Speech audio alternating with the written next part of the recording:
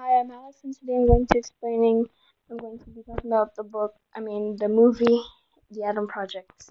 This movie is set in where Adam, a fighter pilot, is being chased by futuristic spaceships, and because he's wounded, he just spritly opens up like a wormhole and escapes back in time to 2022. And when he's teleported to a place where he lived, and a younger Adam finds him.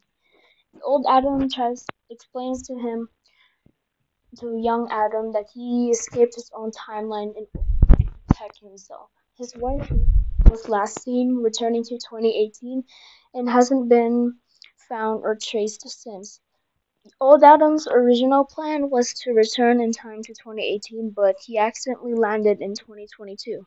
He shows young Adam his spaceship, which old Adam is unable to activate because it's DNA matching and he can't um, use it due to his injury, but young Adam can.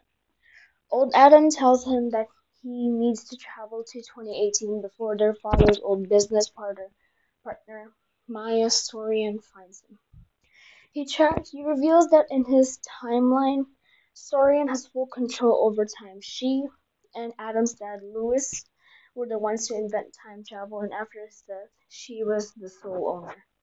They are attacked by Sorian and her henchmen, but Laura arrives just in time to save them.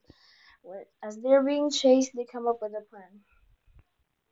Laura will stay back and distract Sorian while the two Adams can return in time to 2018 and change whatever happened.